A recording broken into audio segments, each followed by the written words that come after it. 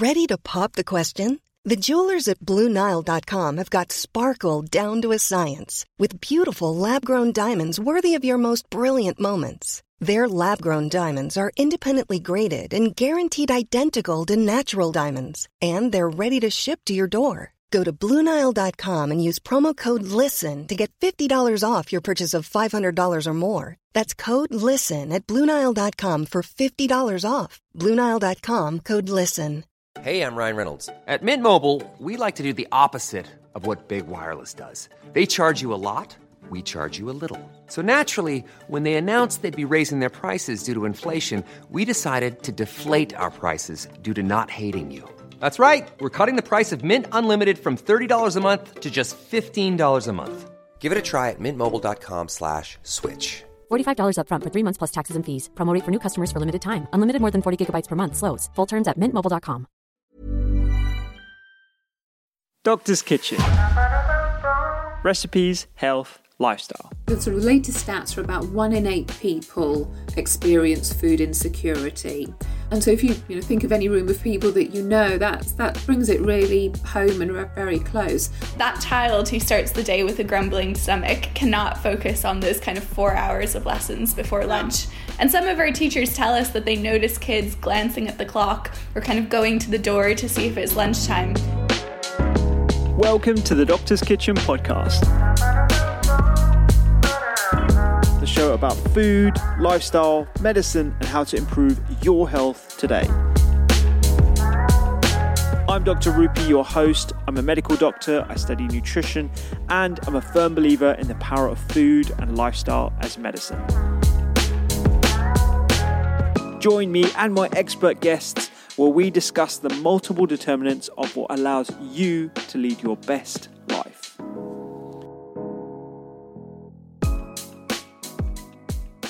Ending childhood hunger. This is one of the most pressing conversations of the moment. The extent of childhood hunger and food insecurity that exists not in third world countries, but right here in the UK is absolutely astounding. 1 in 8 people deem themselves food insecure. And when you couple that with the fact that a third of food is wasted along various parts of the supply chain, you see this big issue, this huge opportunity to make change.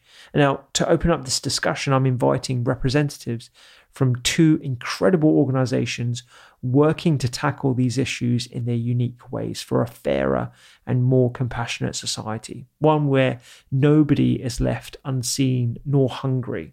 And rather than complaining or just pointing out a desperate situation, I really want to shine a light on these incredible charities. So first, I speak with Alison Walsh. She's Commercial Director with responsibility for fundraising, marketing, communications, and volunteering at FareShare. She's got 25 years of experience in the food and retail sector, and so she possesses an incredible wealth of industry and consumer knowledge that she is bringing to FareShare. And later in the pod, I also speak with Emily Frezza, a former primary school teacher, and Alyssa Remtulla from Magic Breakfast, a registered charity providing healthy breakfasts to children in the UK who arrive at school too hungry to learn.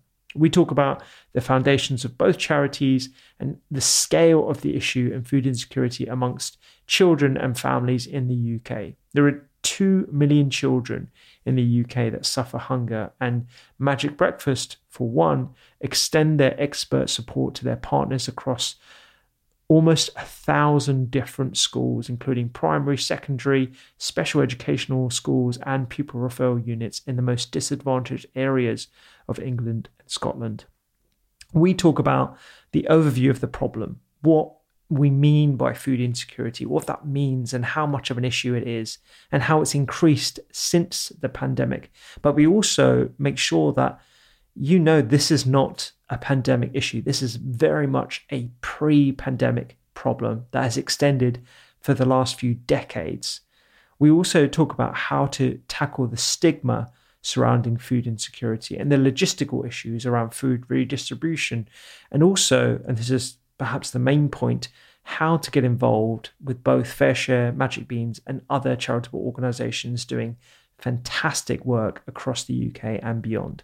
So if you're interested, I would highly recommend you check out the show notes on thedoctorskitchen.com, sign up to the newsletter, and we'll give you more ways in which to interact with these wonderful initiatives. But for now, I hope this is enlightening and educational, and also it gives you some hope that something is being done about what is otherwise quite a desperate situation that is only getting worse. I hope you enjoy the pod.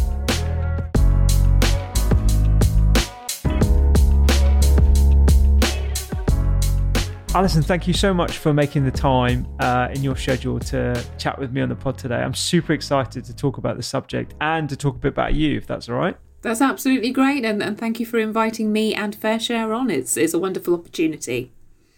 Definitely. Well, why don't we talk a bit about yourself to start off with, as your executive position in the charity, and your background is really varied, and you might look at your background in terms of the brands that you've worked with and think it's quite premium.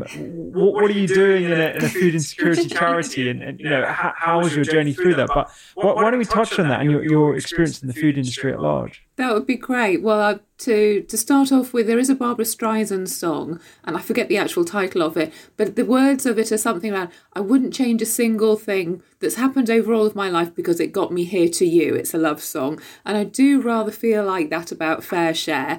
I've had 25 years of solid marketing and sales and comms communications in a variety of organisations, like you say, but it's all brought me to FareShare through a love of food. My role at FareShare, and I think I've been here 5 years this week, so it's a fantastic anniversary to have. I'm commercial director, and I oversee everything that's marketing, fundraising and volunteering. And the idea really behind that is that whatever ask you have of somebody, whether it's for their time to volunteer or some sort of support, or even to make a donation, it's a very similar sort of connection, communication and ask. So you do it in a similar sort of way. So for me, that really matches all of my skill sets.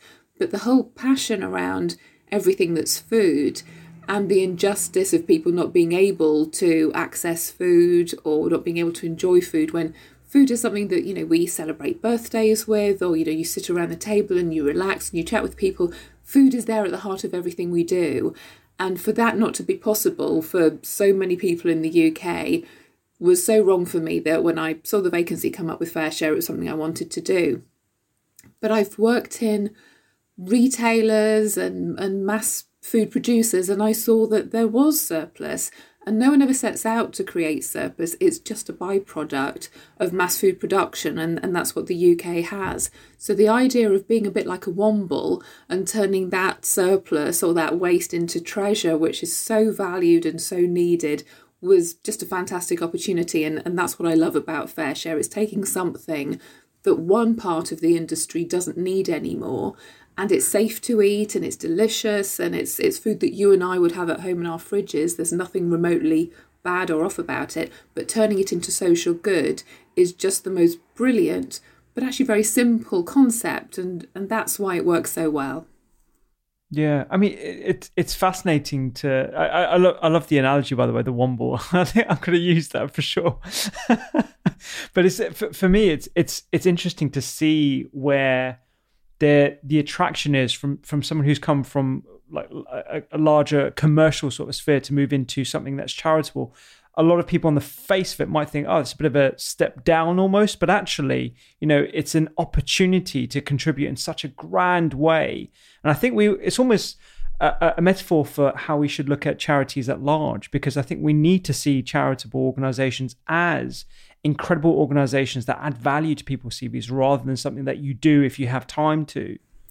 I think that's a really interesting thought, and I'm conscious that maybe in previous generations, going to work for a charity is maybe something that people might have done later in life rather than it being a career choice.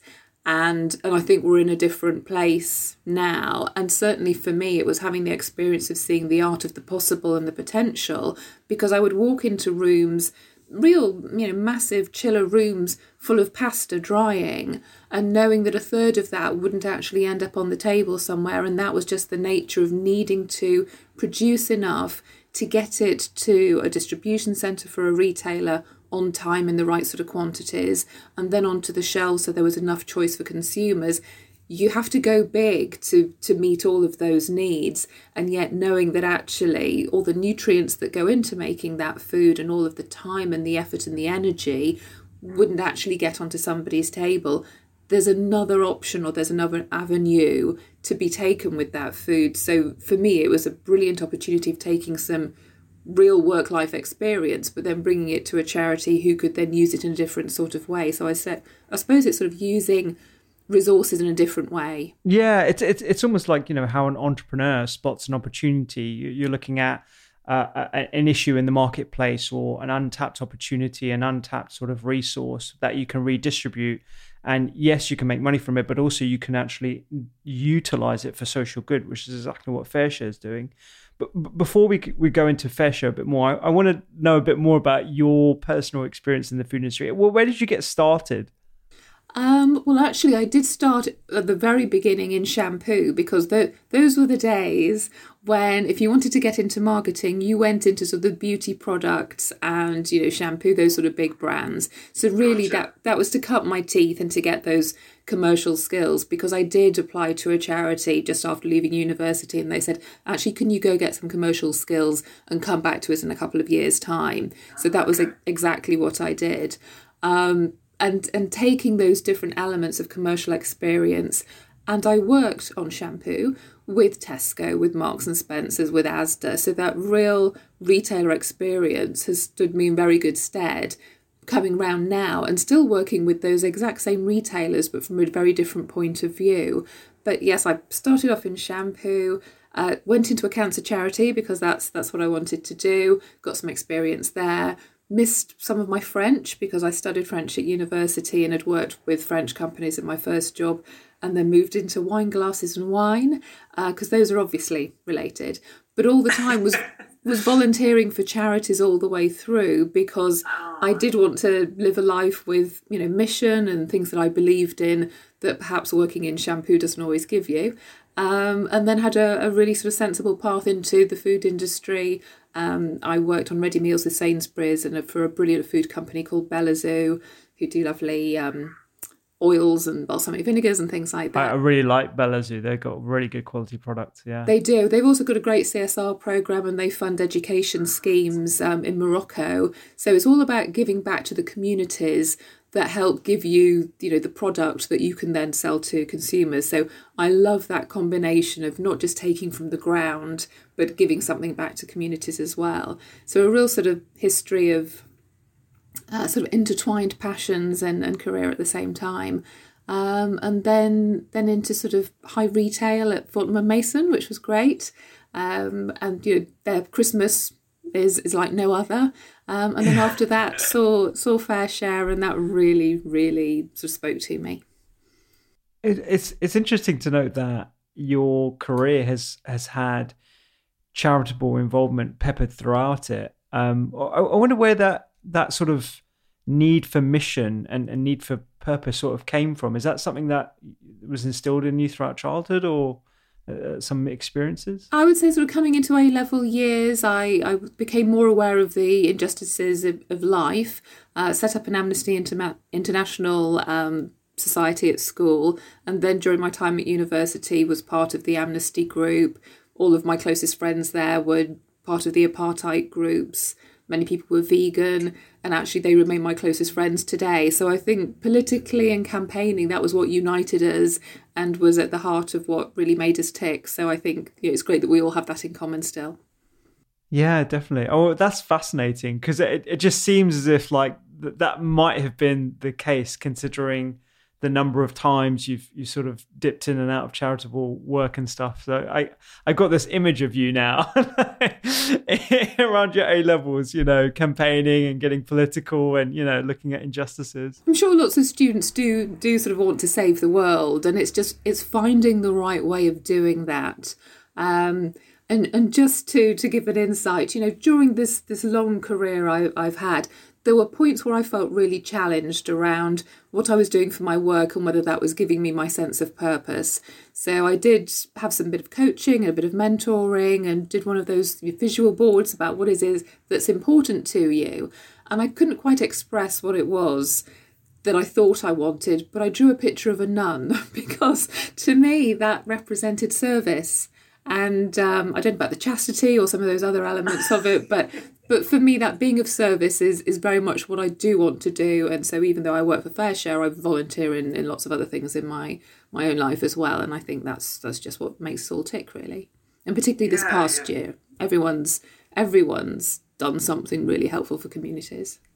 Absolutely, yeah. I think, this year on a global scale, no one ever has felt so much empathy for other people and actually become privy to, how privileged we are, but also, the opportunities for giving are huge as well. I wonder when you did your vision board, how long ago was that? About 6 years ago. Okay, because I had a friend of mine, Dr. Tara Swar, on the podcast recently. She's written a book called The Source, and it's all about the science behind manifesting your perfect life. So it's what it's described as, it's kind of like The Secret, but the science version, because she's a psychiatrist and she's studied neuroscience and she lectures at MIT and stuff. So it's very interesting because I've started vision boarding myself, and I've come up with strange analogies as well, but maybe not as out there as a nun. But one of the things is a mountain. Just this mountain comes up, and I feel it's like, I'm trying to climb something. I'm trying to achieve something that appears to be a mountain at this point in time. What's on the other side of that mountain, I'm yet to discover. But it's interesting you mentioned that. Yes, well, I wouldn't claim to be any expert or particular believer in summoning things and that side of it, but I do believe there's got to be something around. If you become more conscious of what it is you're looking for, you become more aware of those opportunities and where to find them. So also on my vision board, I had a baguette, so something to do with food, and a mouth, and to do with talking and communication. So really the FareShare scenario matched all of those things, and therefore it was easier when it came along to understand that that's why I thought it would be right for me. Wow. Whether anyone believes in manifesting your dreams or not, it sounds, that anecdote sounds pretty convincing for me. Well, and I'll be handing out the name of my coach and mentor at the end of this. Yeah, please do. Please. I'm really interested in how coaching and mentoring actually helps. I mean, I've got a coach at the moment. I never thought I'd say that, as someone who works in the NHS and just medicine and stuff, I wouldn't feel the need for a coach. But I found it absolutely profound what comes up in the discussions. Just having a soundboard that's someone far enough removed from you such that they don't have those preconceptions of what you should be doing or what they think that you should be doing. I think is really liberating. It's so liberating. It takes you away from the friend conversations that you have where someone will say, of course, you're wonderful for that, with that, without the filter on there. And the other side of someone who holds you to account to say, well, you said you really were interested in this, but nothing you've chosen over the past 5 applications demonstrates that. So it's a great independent reaction to what it is that you're discussing. So I think it's a great opportunity if people can. Yeah, definitely, absolutely. And I think there's tons of opportunities to connect with people these days across the UK. That there's a new platform called Clubhouse, which is all, I don't know if you've come across it yet, but it's kind of like Twitter, much less noisy, and everything's audio. So you go into rooms and you listen to people talking about a certain subject matter, and it leaves one-to-one conversation that people can listen to rather than complete chatter that where you're being bombarded by adverts and stuff. And I find it a lot more relaxing an environment rather than traditional social media at the moment. I think that's definitely going to be the future for social media anyway. That sounds interesting, and it's another avenue for exploring. And I did some group coaching where we were blindfolded in a room with string going round it. I don't know if you've done anything like that. And No. It was hilarious, and it taught me one thing, which was having a blindfold on and going through a room of string that you have to follow in order to get to the gem or the treasure of whatever it is, which is finding what you need. The best thing to do is to put your hand up and say, I need help, I'm stuck, I'm lost, because that's the quickest, most efficient thing to do rather than keeping following the string, because someone else will know something or they'll know someone. And that's where just not not just trying to find your own solutions all the time yourself, is where stepping out and having some of that coaching or group work or whatever it is really helpful. So often in projects, I think to myself, stop following the string, Alison, put your hand up, ask around, see who knows what. And that sounds great in terms of Clubhouse as well, as maybe those sorts of opportunities, but just done virtually. Yeah, absolutely. Yeah. I mean, I wish I could do one of those group therapy sessions right now. Unfortunately, probably COVID restrictions will prevent that from happening anytime soon. But I think that's another reason why I enjoy doing the pod, where I can have a one-on-one conversation with someone, but also listening to pods. Like I listen to pods almost every day around subject matters, and I think it's that pared down platform where you can just listen to a singular conversation at one time. It's quite novel in today's day and age where everyone's shouting for your attention. So if you just have that pod, it's almost like a bit of an escapism for me. Absolutely. And it goes back to what probably radio was at the beginning, which is this friendly voice in your ear telling you something interesting that you will take away. And I know it then's got broken up with great music or people phoning in and doing quizzes. But actually, and I do love radio now and still, is just listening to something informs you, also helps you step away from things. And I think podcasts are the modern version of that. And it's great that there are so many different ones done by interesting people who've got something to add as well. So I think it's a real luxury, and we're spoiled for choice actually these days. Yeah, definitely. Yeah, thousands out there. Well, I could talk to you about psychology and chasing your careers and all that kind of stuff.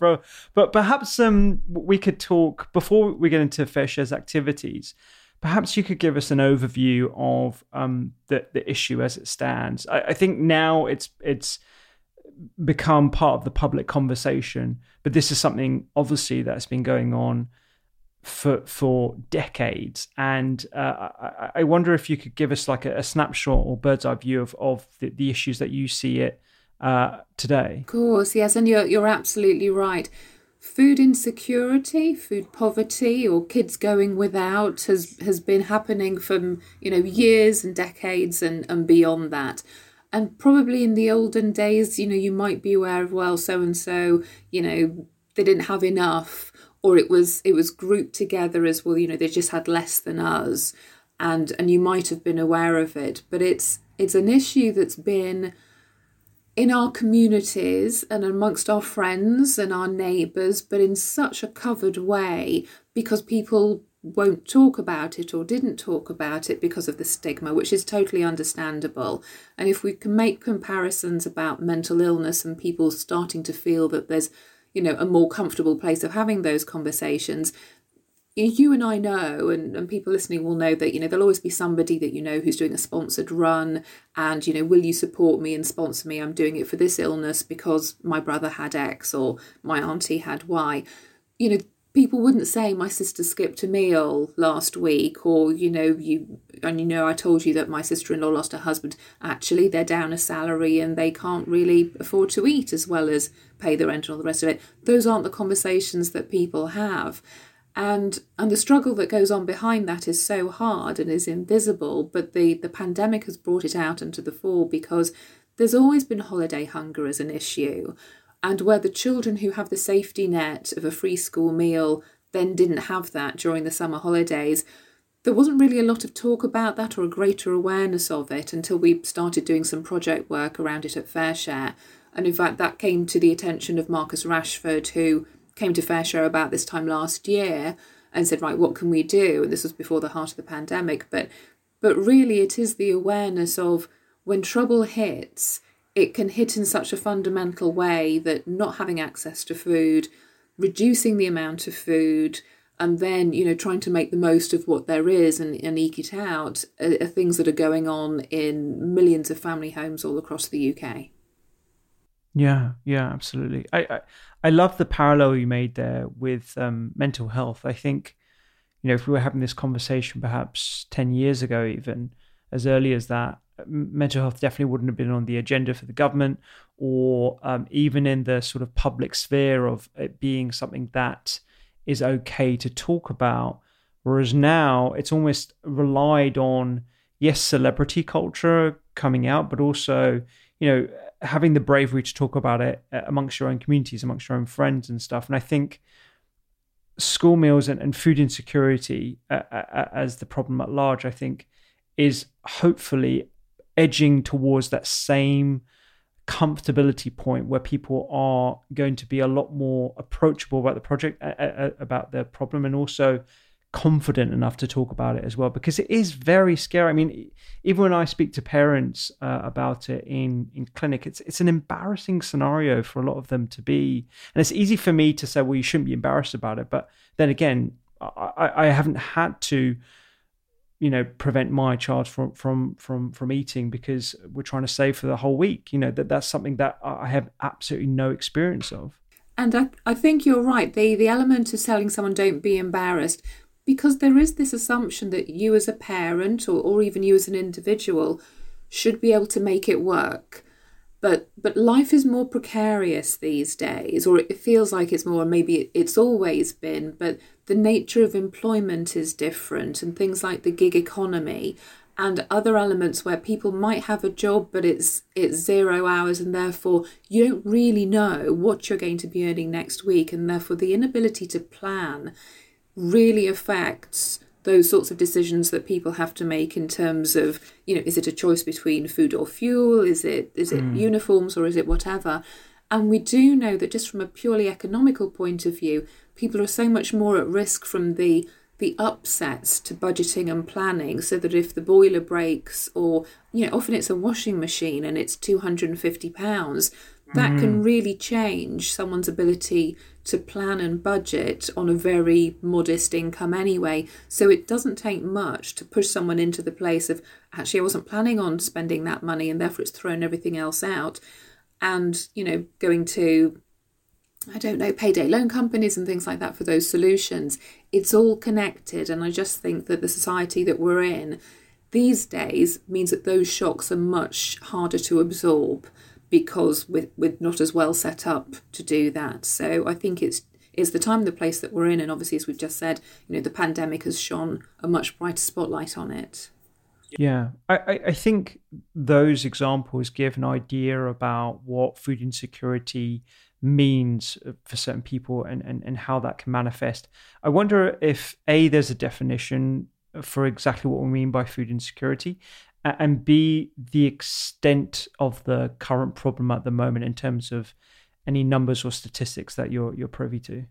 Well, I think the sort of latest stats are about 1 in 8 people experience food insecurity. Wow. And so if you think of any room of people that that brings it really home and very close. But insecurity could be skipping meals altogether, reducing the amount of food that you or your family eats, and also then just struggling to afford good nutritional food. So it may be that on a very limited budget, yes, you are eating, but there's little value in terms of nutrients in the food that you are able to access. So it's those 3 different levels that contribute to the totality of insecurity. So it's it's unpredictable, it's not great quality, and actually you're not having as much of it as really you need from a calorific point of view. Mm. And when it comes to the drivers behind food insecurity, I understand this is a very complicated subject, one that touches on politics, on local government strategy, on the changing face of our tech landscape, the gig economy that you just mentioned here as well. If you could whittle down to some key drivers that you think are the reasons why we've become so food insecure in this country. I mean, those numbers are absolutely staggering for me to even get my head around. But can you give us some insight as to what you think the foundations for this scenario are? They're multiple, unfortunately, and definitely there's the economic and the societal element of work. But actually, where FareShare comes in and what we see, and we support a network of 11,000 charities, there's a real variety in the charities that are supported with food because of the many frailties of life. And unfortunately, people are in a place where there is domestic violence and someone needs to leave a situation and then they're going to a refuge, and we're supporting the refuge with food. And in fact, knowing that there's food there for the mother and the children gives confidence to leave. There are people suffering from addictions, and making that choice between feeding a habit and feeding oneself are things that people are thinking about all the time. There's loss and bereavement, which then affects a family's ability to bring in an income. So I would say, as much as it's economic, there are all of those other elements of life being difficult and unpredictable, and all brings about the fact that people have to choose, or actually sometimes aren't getting a choice because that choice has been taken away from them for so many different reasons. Even sort of poor mental health and disability. Life is a lot more expensive if you have a disability, because getting to hospital appointments may mean you've got to take a taxi rather than a bus. So it's everything, unfortunately, in life that contributes towards this in different measures, but I would say it's a really wide remit. Yeah, I like the way that you described it as the frailties of life. These are things, unfortunately, that a lot of people are going to have to go through. I mean, all of us, with regard to bereavement and loss, and the vulnerability that associates itself with growing old as well. And, it's interesting. I reflect and I see the acute side of that. So when someone unfortunately comes to the hospital and passes away, or leaves the hospital with severe disability, or presents to the hospital because of one of those different things. Yes, I work as a general practitioner, so I see a bit of that, but it's just a snapshot. I'm not there with them, the 23 hours of the day outside of the time that they have to interact with medical services. So it's a really interesting point that I think most people perhaps would have glossed over, myself included, because we just see it as an economic issue or people or governmental problem. Yes, well, and particularly from a health point of view, as you say, we know through some of the charities that we support that where, an elderly person has been bereaved, cooking for two people is a thing that you do. Cooking for one, actually, when some people lose the energy and the enthusiasm to do it. So it might not be a financial thing that someone's not eating well. It's actually because they've lost the desire to do it. And we support some elderly lunch clubs where we're actually saying, there's a lunch on the table, come and meet 12 other people, is a reason to go out, is a reason to connect, and stops there being isolation as well. And we also know that sometimes people make appointments with GPs for the company of it and the opportunity to talk. So actually, when someone can go to a lunch club and mix with other people, maybe that's less time taken up for the NHS because someone's connected and they've made friendships. So actually, food as a connector is hugely valuable beyond actually the nutrients in the food. So actually, FareShare sees it on a lot of different levels, but also health and well-being, in order to make sure that people are accessing food to keep going. But I think there are lots of other layers around it as well, which makes it really fascinating. Yeah, I can certainly attest to that. I mean, I remember in my first year as being a GP, I had a few regular patients that I absolutely loved seeing. They're wonderful people, but they definitely did not need to be seeing me. They needed connection. They needed that societal piece. And we colloquially refer to it as tea and toast syndrome, something that unfortunately happens to a lot of elderly men when they lose their partner, and they typically might have done all the cooking, and then they won't admit to it. They won't come forward. They won't talk to me about it.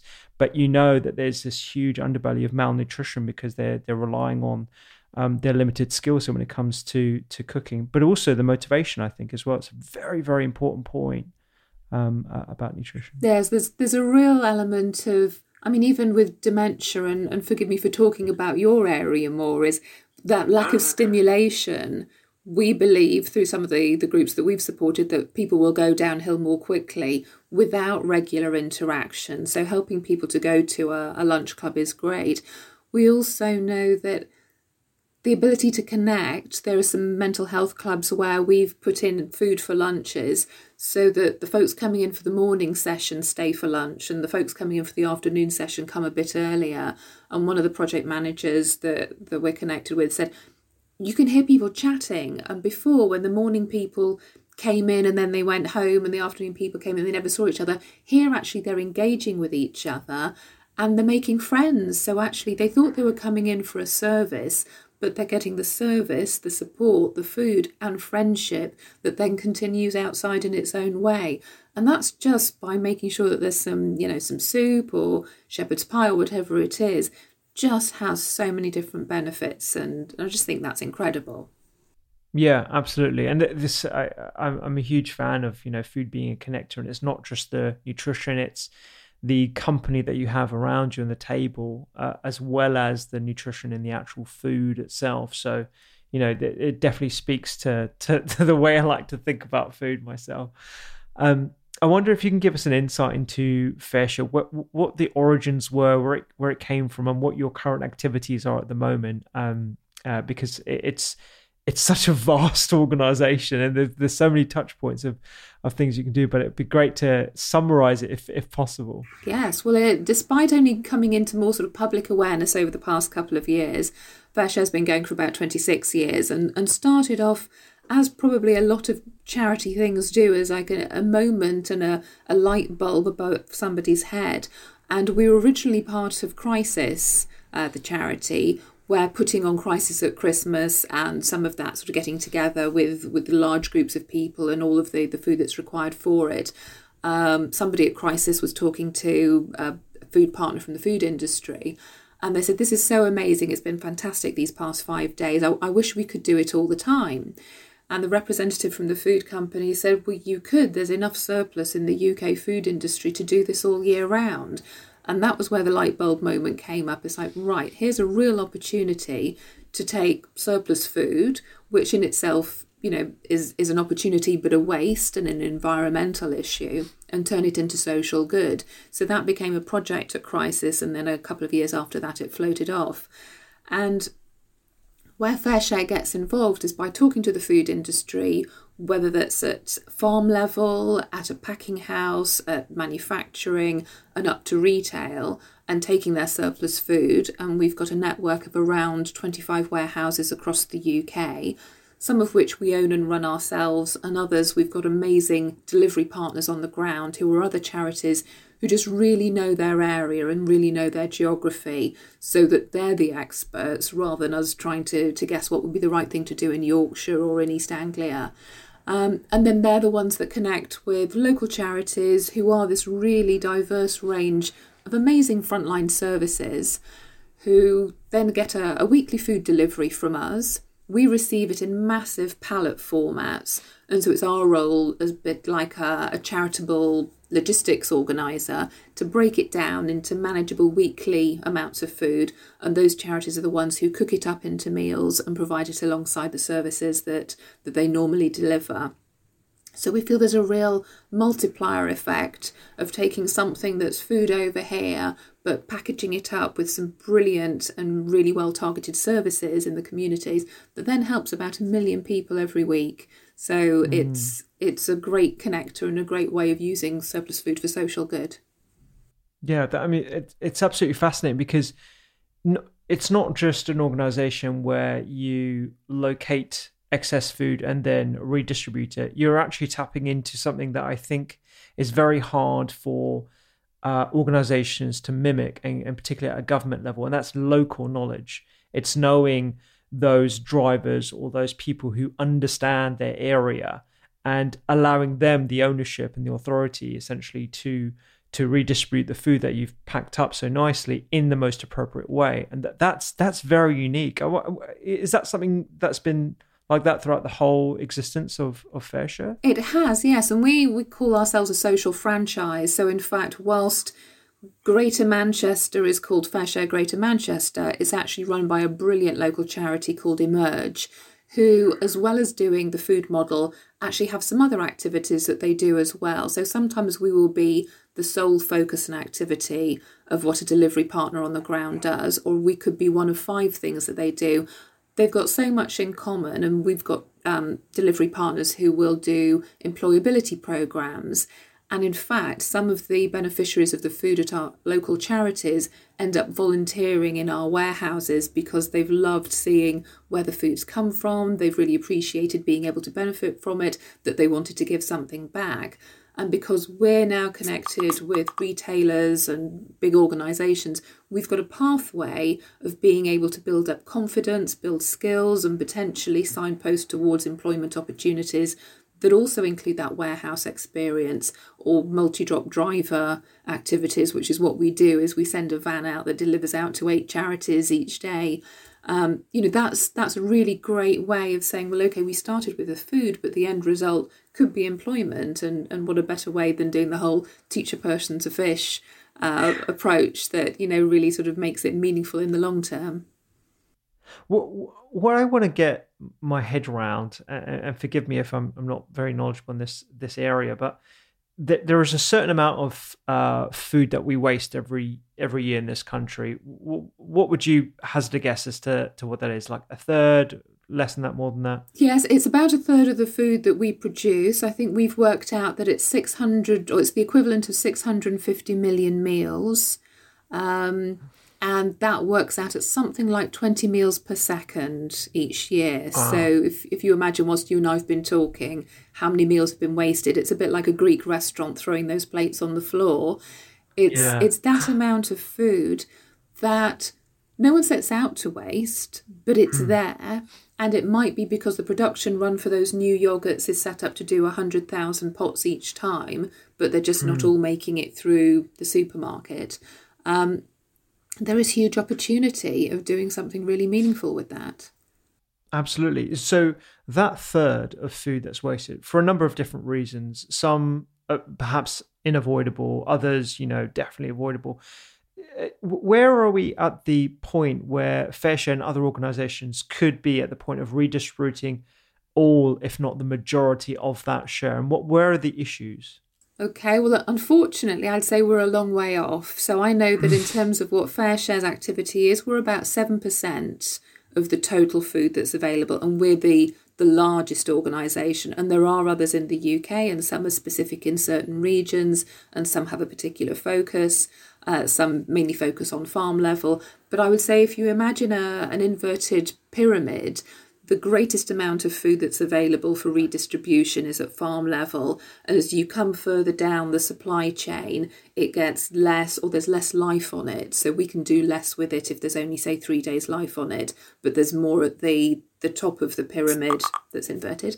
And then you come down to retail level. And in fact, only 1% of the amount of surplus food that could be used for social good is in the supermarkets. So actually, it's like an iceberg. Actually, there's more underneath the sea than there is above it, and there is so much more to be done. And we know, as a point of comparison, that France, that's just across the water, and therefore it's a really easy comparison to make because it's not far away, and they have a very similar sized population to us. They redistribute about 10 times more than FareShare does. Oh, wow. And they've got a similar number of food manufacturers and a similar sized organisation to FareShare over there. So we can see the art of the possible, and that's what we're aiming for. We're wanting to do so much more, but there are difficulties in getting there in terms of the cost of getting food out of the ground. It's a lot cheaper to leave it in the ground if you don't need it. The cost of transporting it, the cost of maybe working on it in a way that it can then become used. So maybe there's lots of grain, but it hasn't been turned into flour, or it hasn't been made into bread. So there are different interactions and interventions with food that all cost money, and it's just where that money can come from. And in France, they actually have a government plan that helps support that, and we don't have that here yet. Oh, wow. Okay. And when it comes to, it's nice to know that France is almost like a benchmark of what is possible today, let alone in 5 or 10 years. But is the aspiration for FareShare to literally redistribute as much of that, all of that food? And is that a realistic scenario at some point in the future, do you think? It would be a huge ambition to have. I think we need to set ourselves up quite differently. And we're not in a place where we think that another 25 warehouses would be the solution. It's not about more from that. I think it's a better capacity to get food in and food out. So actually food manufacturers call this stock turn, so that you're just more efficient at moving it through so that it keeps going through. And France is there as a great benchmark, and we know the points of difference that they have. But I think not all food that's available to be redistributed is food that's needed. So actually FareShare's phrase is no good food should go to waste, because there is more bread that is surplus than we could ever eat as a country. So actually it's about the right types of food in the right quantities. And most of what FareShare is able to redistribute does match the Eat Well plate in terms of the categories of, the right amounts of protein and produce. But I think it's, there will always be surplus chocolate. And maybe we don't need all of it, but actually we say yes, please, to chocolate, because if someone's been a rough sleeper and they've come into a daycare centre after a night on the streets, giving them a cup of tea and a bar of chocolate isn't actually a bad thing, just to get their energy levels up. So I would say we're not going for all the food. We're going for as much as the right food that we can. Yeah, absolutely. I mean, one of the reasons why I wanted to do this pod actually was to sort of give people an overview of your activities, but also the grander landscape. And if I'm honest, I only came across FareShare a couple of years ago, and that was because as part of our culinary medicine program, we have a whole module dedicated to food insecurity. So we can not only upskill future doctors and current medical professionals about how they can cook themselves to look after themselves first and foremost, but also how they can elevate the conversation around nutrition in clinical scenarios.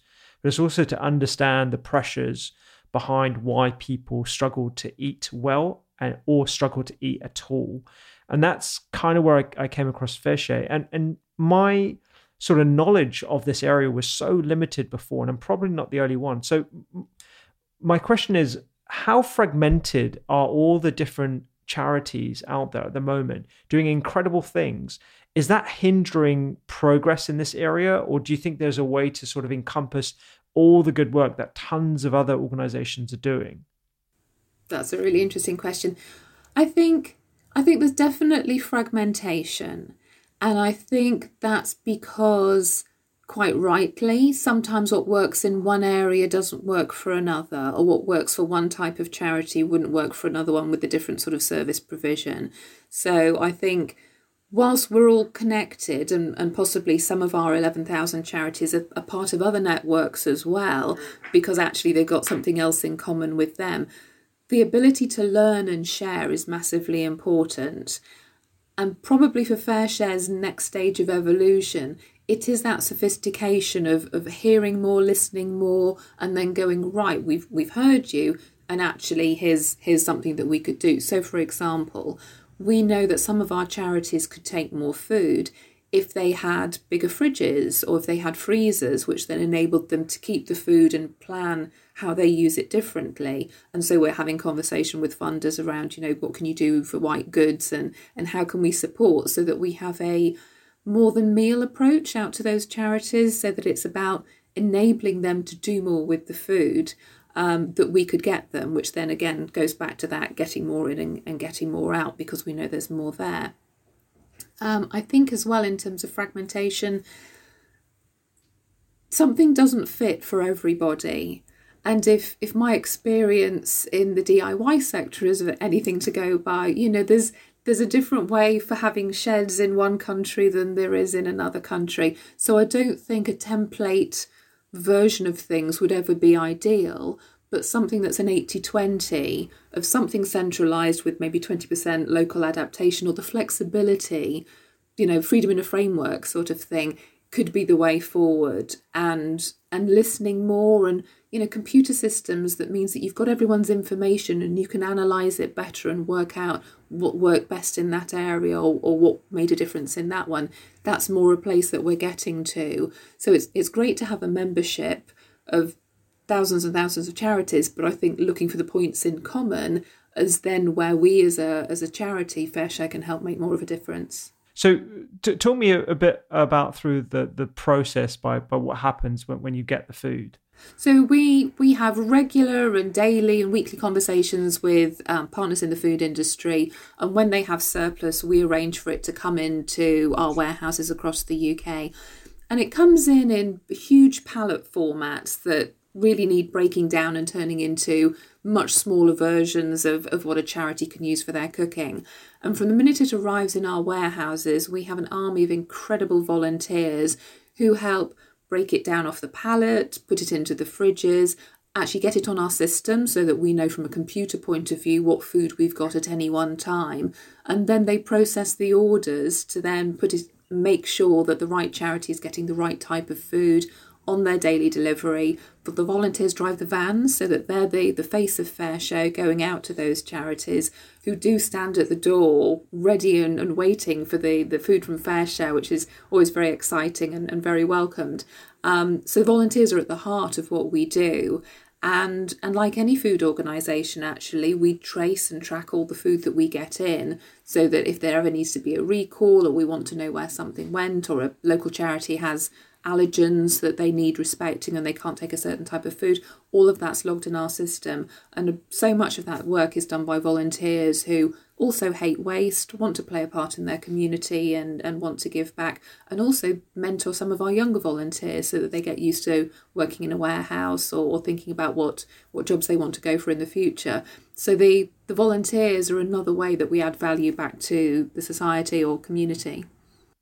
Honestly, just listening to that process, you can just see so much value add from not just the experience that these people are getting from volunteering, but also, you know, all the different elements of the face of FareShare, the fact that people are communicating and directly with the end consumers. And it's almost like you've got like a mini Amazon process here where, you know, it's a mindful of, you know, issues, you know, perishability of the products and making sure it goes to the right people. And like you said, making sure that you have the processes to recall any food and monitor and stuff. So it's incredible that you're doing that with a million meals a week. It's 1 million people a week who get the food. And I think we were about 42 million meals last year in terms of total food out. So we call it squeezing as much social good out of food because of that, as you say, the added value each time. So that it's not just the food in itself, it's everything that enables people to do and also connects them over. So it's a great commodity to work on.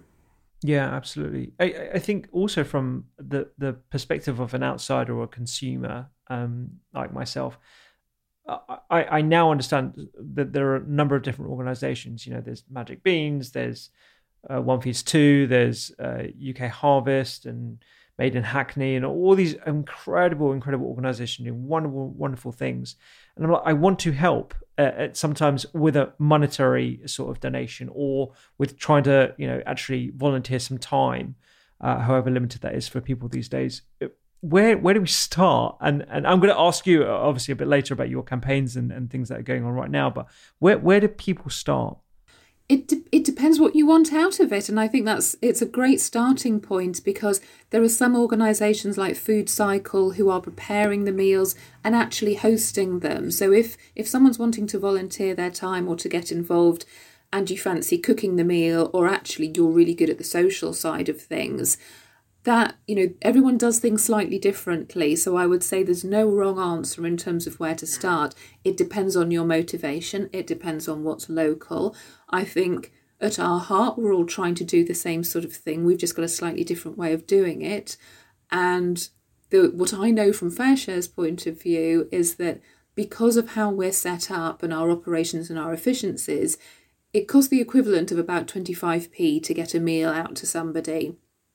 And that's just the benefit of scale and what we're able to get in and get out. So I think in terms of efficiencies, that's not a bad place to start. And that's because, you know, we try and get deals here, and, you know, buying capacity is always great. So if, you know, we've got vans that we're able to get, you know, we've always got a good deal for it. So from my point of view, I don't want FareShare just to be sort of layering on costs and costs for doing things. We want to be as efficient and as effective as possible.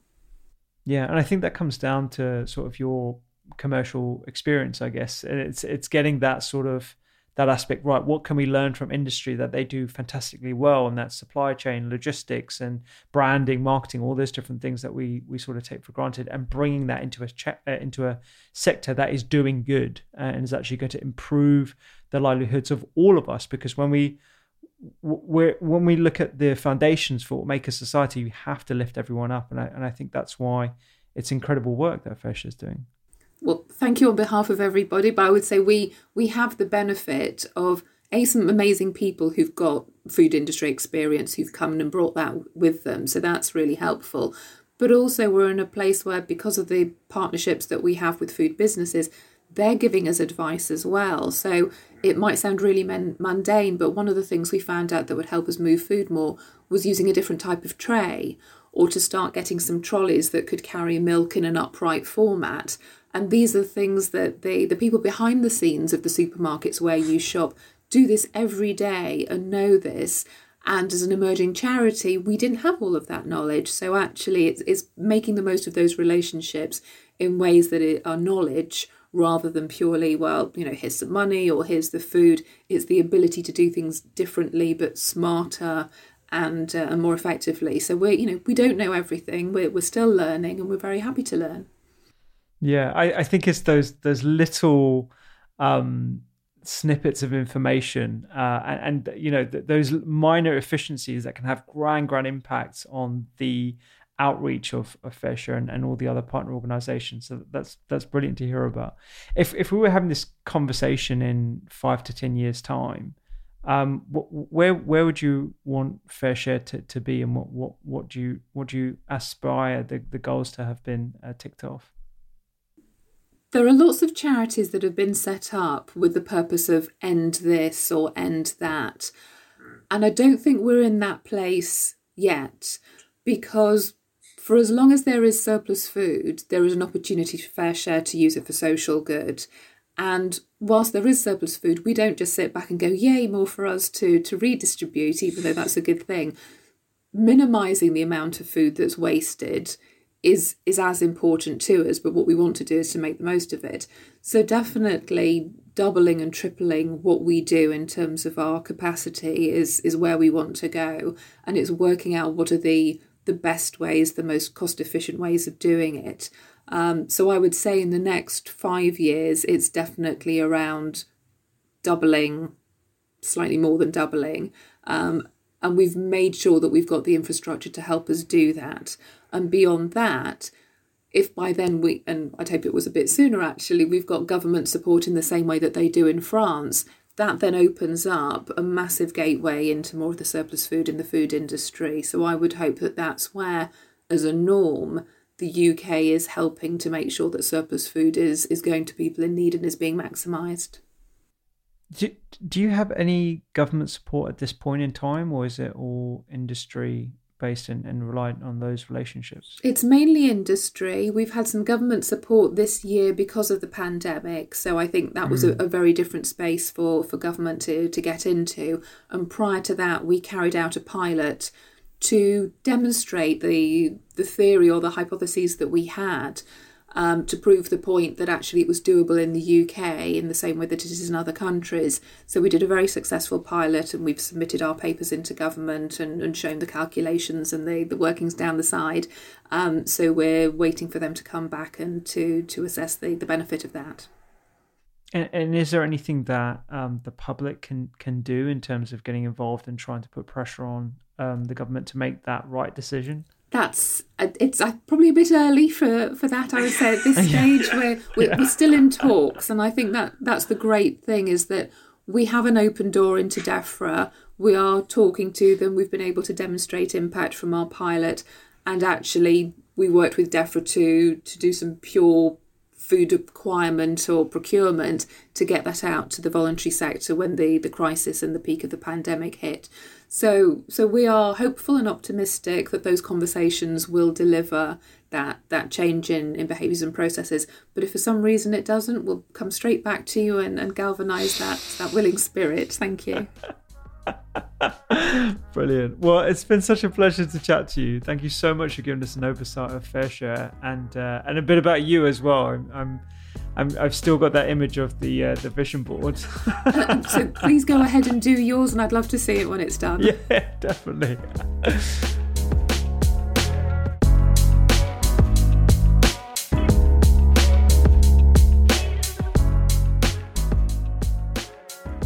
Emily and Elisa, thank you so much for joining me on the podcast today. I can't wait to talk about Magic Breakfast and all the incredible initiatives you're doing around this topic that has suddenly gained a lot of attention. But clearly, as you guys know, this is something that is very much pre-pandemic. I would love to first talk about a bit about your backgrounds. And Emily, perhaps we can start with you and your experience with education. Yeah, so I used to be a primary school teacher. So I did that for about 7 years and worked in a range of schools, I would say, in different kinds of areas of different demographics. But I think the thing that kind of stays with me is the demands on children. They have to work so hard and the expectations are so high. So I certainly found if children came in and weren't ready to learn, you kind of couldn't really go anywhere with that.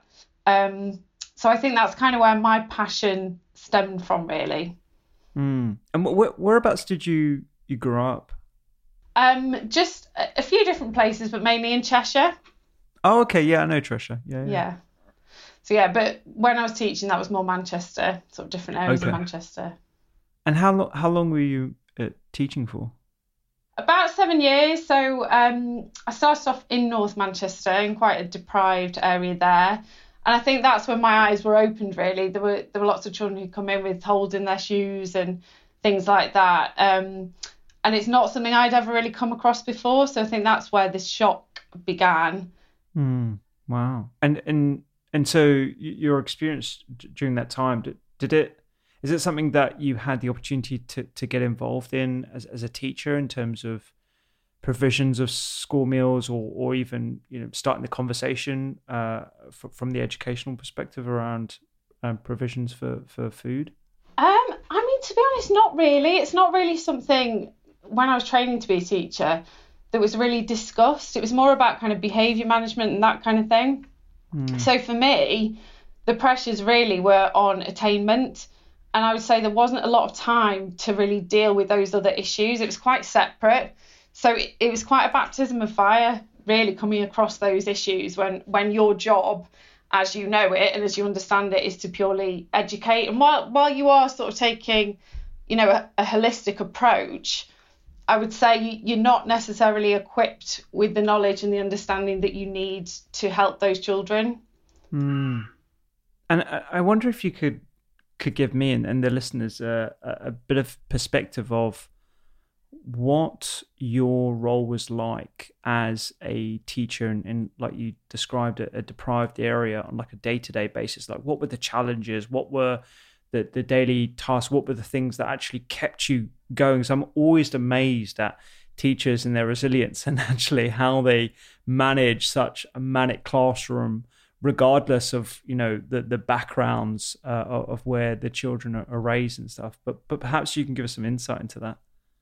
I think that there were a lot of different challenges. There were a lot of behavioural issues, I would say. And I mean, I'll never forget, there was a girl who we were doing PE and she came to me and she said, Miss, my foot, it really, really hurts. And I said, oh, why does it hurt? Let me have a look. And she showed me, and she had a massive hole in her pump. And she'd obviously been wearing these, every single week. And I had no idea as a teacher. I had no idea that she was going through that.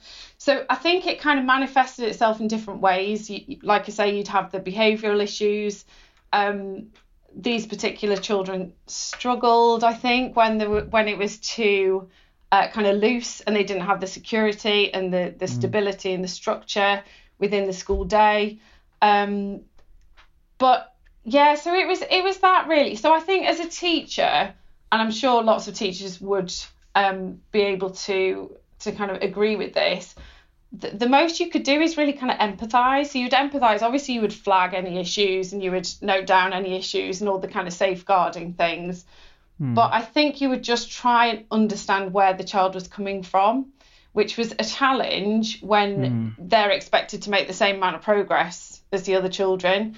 And it just struck me as something that was really unfair, because like I say, I'd never really come across that. You know, growing up in Cheshire, in a nice area, it wasn't really something that I had experienced firsthand. But, you know, it was heartbreaking. It's really heartbreaking. And lots of like dental issues, lots of teeth issues for those children.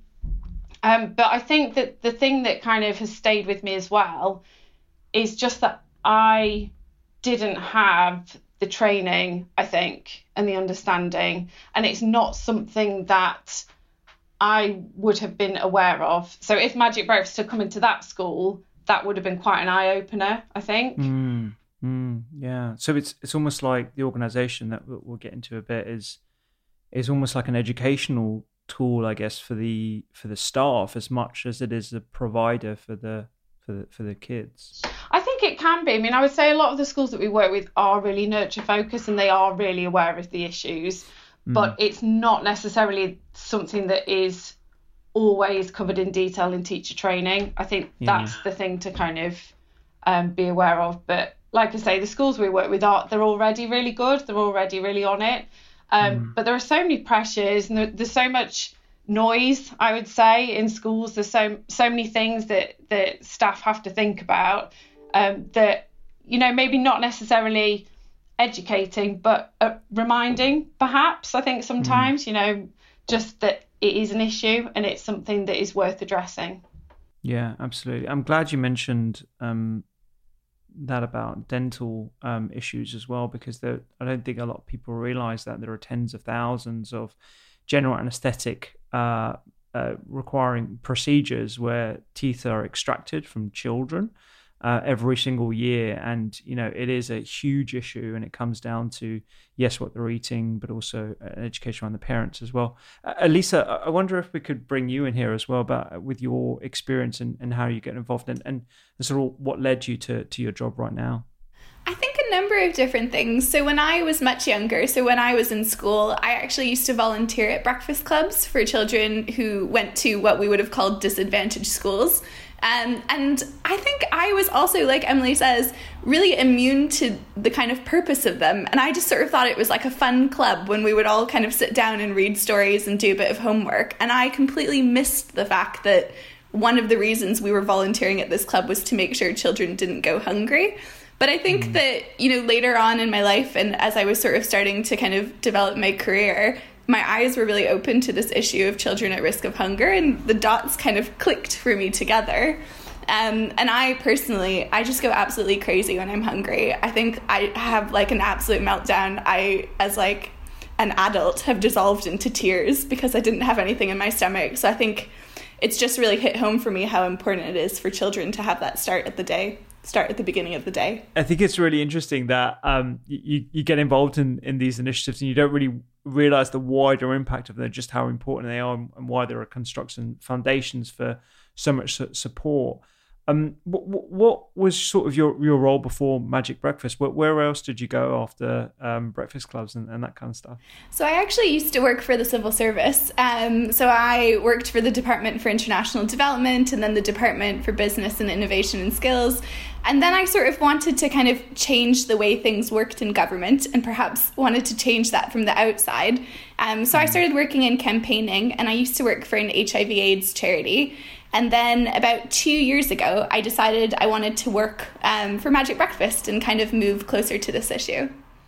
Yeah. And could you give us some perspective on Magic Breakfast, its foundations, its sort of core principles and purpose and where it came from? Yeah, absolutely. So we've got a really interesting kind of grassroots history. As a charity, we started about 20 years ago now. So it's our 20th anniversary, although in some ways it's not something to be celebrating. But we were started by a woman called Carmel McConnell, and she was actually doing research for a book. And she interviewed some head teachers in Hackney and was asking them sort of all sorts of questions. And they told her how they were having to spend their own money on bringing in breakfast for children at their schools, because if they didn't bring in breakfast, the children were too hungry to learn and they couldn't kind of get on with their jobs. So we sort of grew from there, and that was 20 years ago now. And today we work in 1,000 schools approximately. So we've really kind of grown from that start in Hackney to become a national charity. And like 20 years ago sounds like a long time ago, but we're talking 2000 here. This isn't like, the 60s, 70s, like literally 2000. There were there were school teachers buying breakfast for their pupils. Yeah. And I think there probably still are school teachers out there buying food for their pupils. And so tell me a bit about like the foundations for that. So once she identified this need, this incredible need that was currently being fulfilled in patches by the teachers themselves, which is in itself incredible. Where were the next steps for Magic Breakfast, and where did the Magic Breakfast sort of name come from too? I think actually that we were named by a child, and it's a great name. It always sort of opens doors for us because it's hard to forget, isn't it?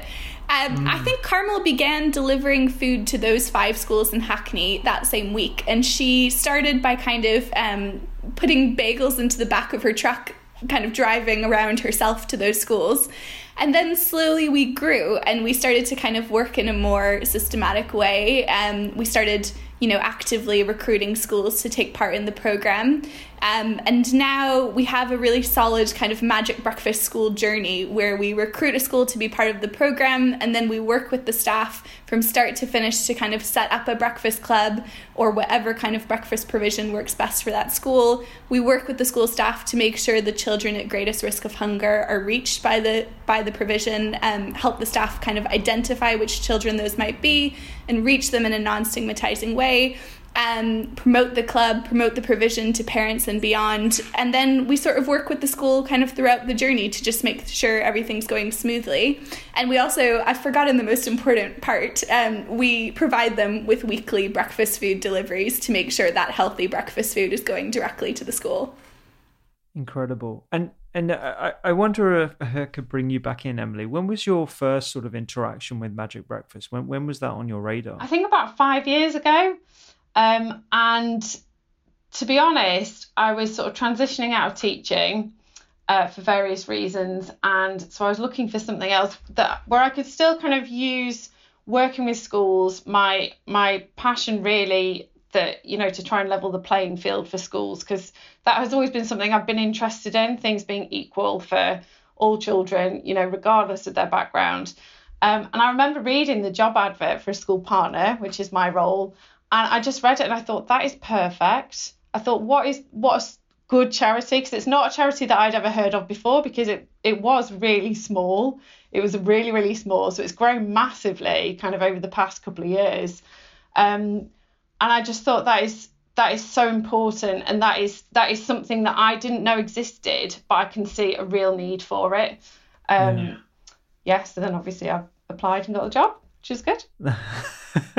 And so I wonder, is there a particular reason why the founder chose breakfast in itself? What was that sort of the immediate issue, or was there some other thinking behind the breakfast? Because I agree, I think breakfast is such a foundational meal, particularly for young, hungry minds. But I wonder if there was some other thinking around that. Well, I imagine it was in response to the staff bringing in food for the children for the beginning of the day. And I suppose as well, because there always has existed this, for a long time, this free school meal provision, but there hasn't existed anything for breakfast. So there was a real gap there. But yeah, I think to be honest, at the beginning, was it called Magic Sandwich? Was it? Was it Magic Sandwich? I might be making that up. I'm sure it was called Magic Sandwich because I think it was sandwiches that she delivered. Not quite the same ring. Yeah, it doesn't have the same ring. I think the other reason for kind of focusing on breakfast is that we know that some of the most important lessons are taught in the morning, and that child who starts the day with a grumbling stomach cannot focus on those kind of 4 hours of lessons before lunch. And some of our teachers tell us that they notice kids glancing at the clock or kind of going to the door to see if it's lunchtime, and that kind of anticipation and waiting for lunch can be really difficult for them, especially if they haven't had something since their free school meal the day before, for example. Elisa, I wonder if you could sort of paint the picture for us about how widespread this issue is of childhood hunger, and how prevalent that is in the UK now. Yeah, that's a great question. I think it's far more prevalent than it should be, is how I'd sum it up, and it affects a lot of children. So unsurprisingly, COVID has made this much worse, and we now think that about 14% of families with children are suffering from food insecurity. So that actually affects 2.3 million children. So the scale, it's extremely large. And at the moment, it's about 1 in 3 children that are eligible for free school meals, whereas before the pandemic, it was closer to kind of 1 in 5. Wow. So it's almost doubled, this issue, and probably going to get worse over the next few months. Yep, exactly. Nearly 1 million children have signed up for free school meals since the pandemic started. So it's been really exacerbated by COVID. Wow. And you both mentioned something that I wanted to touch on, actually, which is how you provide provisions in such an incredible, gracious way that is clearly fulfilling a need, as those numbers suggest, in a non-stigmatizing way, in a way that doesn't make someone feel like a failure, or the family feel like that they can't afford to do that, and therefore they are not being good parents, and the other sort of negative, shameful sort of spirals of how people might think about themselves. How do you deliver it in that way? So I think when we start working with schools and when we start supporting them, that's where the kind of school partner role would come in. So we would talk to the school about how they want their provision to work, how they want it to look. So they have a breakfast club before school, whether they have classroom breakfast. Some schools, they have bagels on the playground. So it just depends on the school's needs, on their staffing situation, lots of different factors. But then in amongst that conversation, we really focus on stigma and barrier. So we make sure that however they choose to give out food, it's just not obvious that it's the children at risk of hunger who are having it, so that no one will be able to tell, which are the hungry children and which are the children who actually have had breakfast. So, for example, if a school does classroom breakfast, that has to be offered out to the entire class, and it has to be there either for the children to help themselves or to be given out to all of the children. If a school has a breakfast club and they have some parents paying for the kind of childcare element, again, it has to not be obvious at all that any child is free. So it depends what the school's doing and how they work. And I would say as well, during the pandemic, when they've been giving food out, again, that's been really, really important, that no parent or child has been made to feel that they've been singled out for any particular reason. So the amazing thing about Magic Breakfast is that we say to schools that they can have as much food as they need. So we don't put a limit. We don't say it's just for free school meal children. It's any child at risk of hunger. So a school can look at their provision and they can work out actually how much food they need to make it so that there's no stigma, to make it so that they're not relying on a child saying they're hungry, because obviously that's the last thing that should be happening. And then we just kind of continue to work with schools, because obviously I think that there's kind of an idea that schools are static, but actually they evolve, and there's a lot of change, and there's changing with staffing and changing with pressures. So that continued work that we do with them is really important. How has the journey from the founder gone from, delivering one meal at a time or a few meals at a time to like 1 or 2 schools, gone from now to almost 1,000 schools? Like what does that journey look like? I think it's really been driven by the need amongst schools. So we have kind of publicized that opportunity on our website, and then schools will kind of submit an expression of interest, and sort of slowly that number is built and built. But one kind of really significant development is that the government was actually funding close to 2,000 schools to run school breakfast provision. And really, unfortunately, the majority of that funding for those schools actually ended at the end of last year. So Magic Breakfast was really kind of distressed about that. And we didn't want kind of schools who had invested their kind of time and energy in kind of establishing these breakfast provisions to stop. So we actually took on board a whole kind of bunch of new schools, about 500 so far. And now we're kind of supporting those ones as well. So we actually doubled our size in January of this year. Wow. And I suppose this is quite hard to toe the line between being too political, and I don't want anyone to feel uncomfortable talking about the situation, but unfortunately food is political in itself. Where do you think the responsibility lies? I mean, Magic Breakfast is fantastic. They're probably doing a better job logistically, from a stigmatizing point of view, from every touch point than perhaps the government could do at all. But where do you think the responsibility lies? Do you think we need to rely on charities or even businesses who have good at their core in terms of their values? Or do you think this really Magic Breakfast just shouldn't exist? This should be a governmental issue?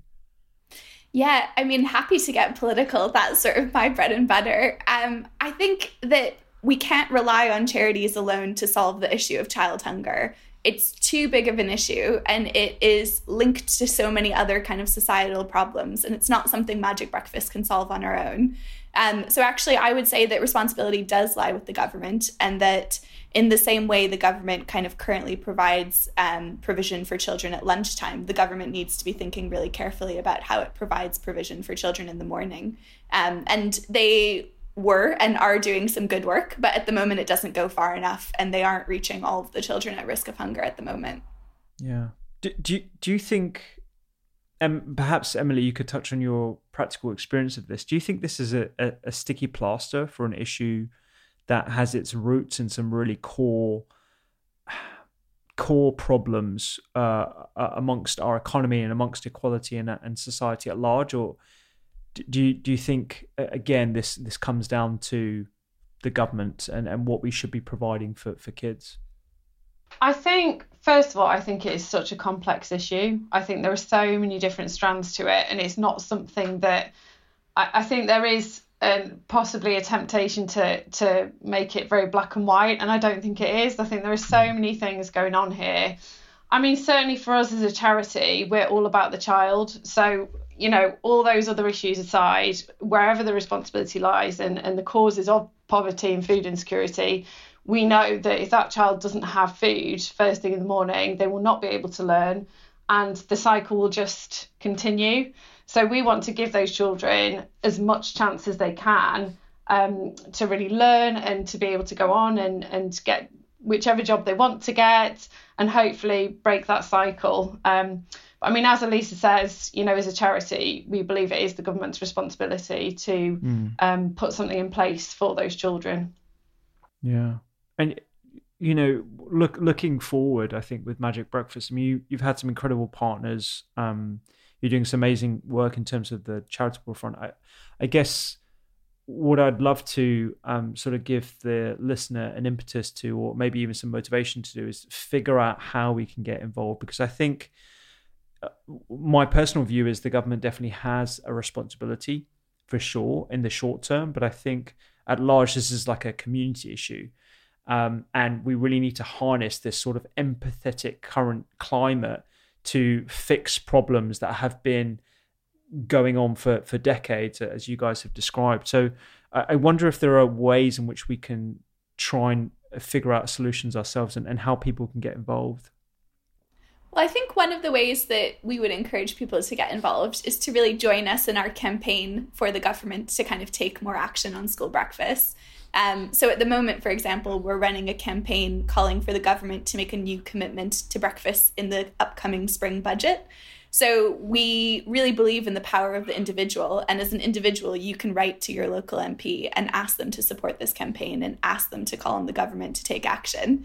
I think by the time this actually airs, unfortunately, the budget will have long gone.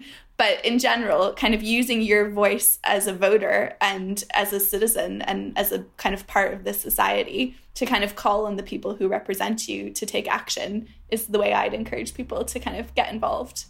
Yeah. And looking forward for Magic Breakfast, I mean, where do you see the organisation in 5-10 years' time? What is the sort of moonshot idea for you guys, and what do you want to see?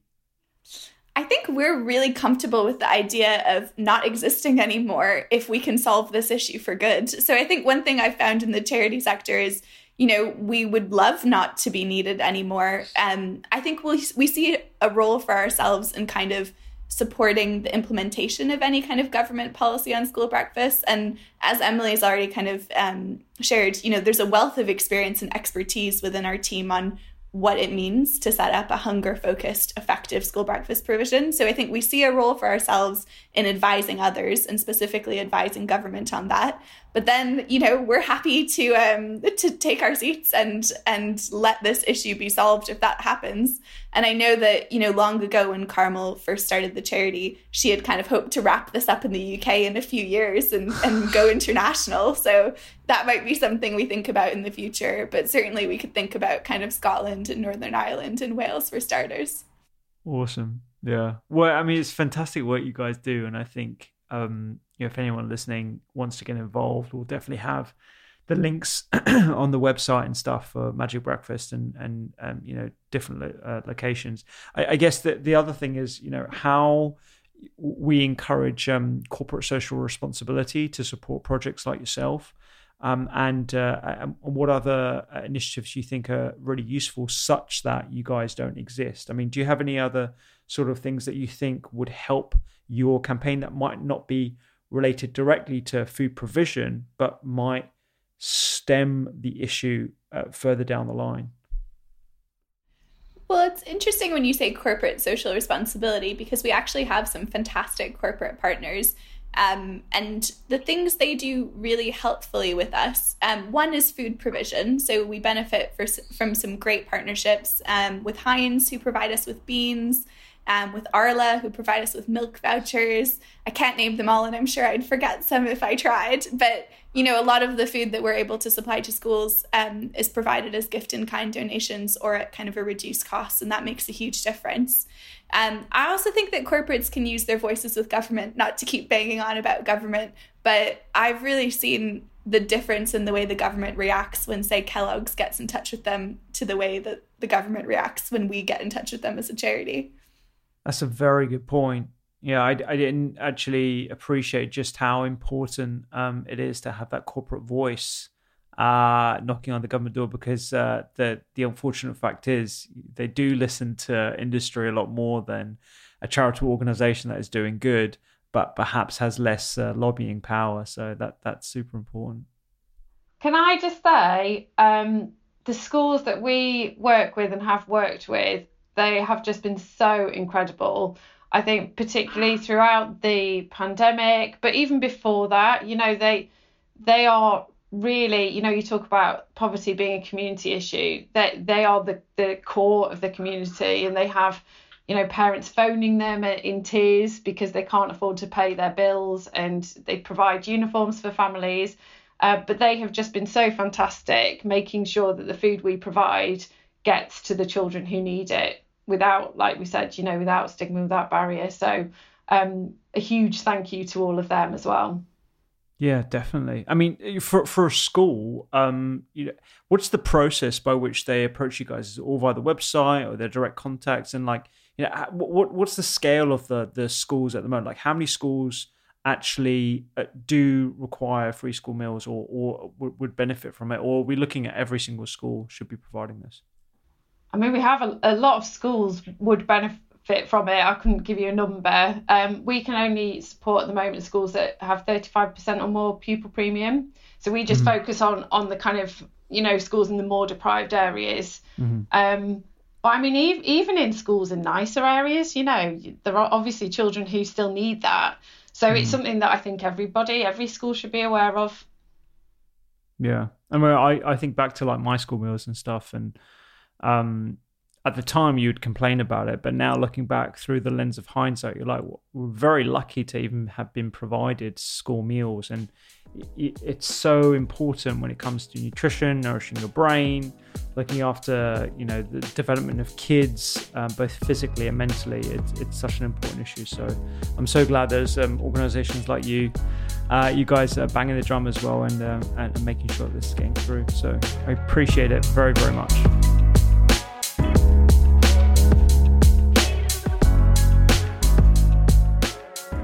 thank you so much to all three of my guests who are opening up this conversation around ending childhood hunger. Remember, you can find all the notes and initiatives that both of these organisations are doing, but also some further resources as well on the Doctor's Kitchen podcast show notes. And I will see you here next week.